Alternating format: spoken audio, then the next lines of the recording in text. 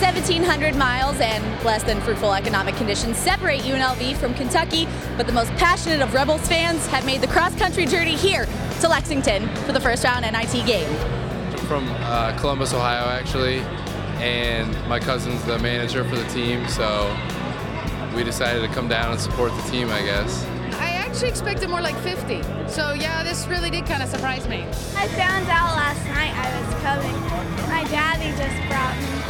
Had to take 2 planes, one that took us to Cincinnati, and then a little puddle jumper that got us in here to Lexington. We're Ohio State fans, but you know, we got the red, so why not come down and support them? I booked them on Sunday nights, probably about 7:30. I was up Sunday night and I saw that they were playing Kentucky, and I said, hey, that's 30 miles away.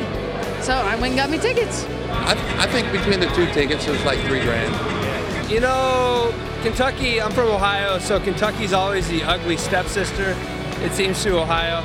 So, you know, I'm definitely not rooting for Kentucky. It's always worth it to follow UNLV basketball. I'm so outnumbered. Am I nervous? No, because I'm still going to cheer on my Rebels. We got a couple days because we're in the real tournament. No, just kidding. But no, we were in the NIT last year, so we know how it feels, but it's still a good event, and decided to just come down, and we'll probably go to the Buckeye game on Friday, so a good little basketball week. Okay, so maybe not so many passionate Rebels fans were able to make the journey, but still, in spirit, the Rebel pride is here.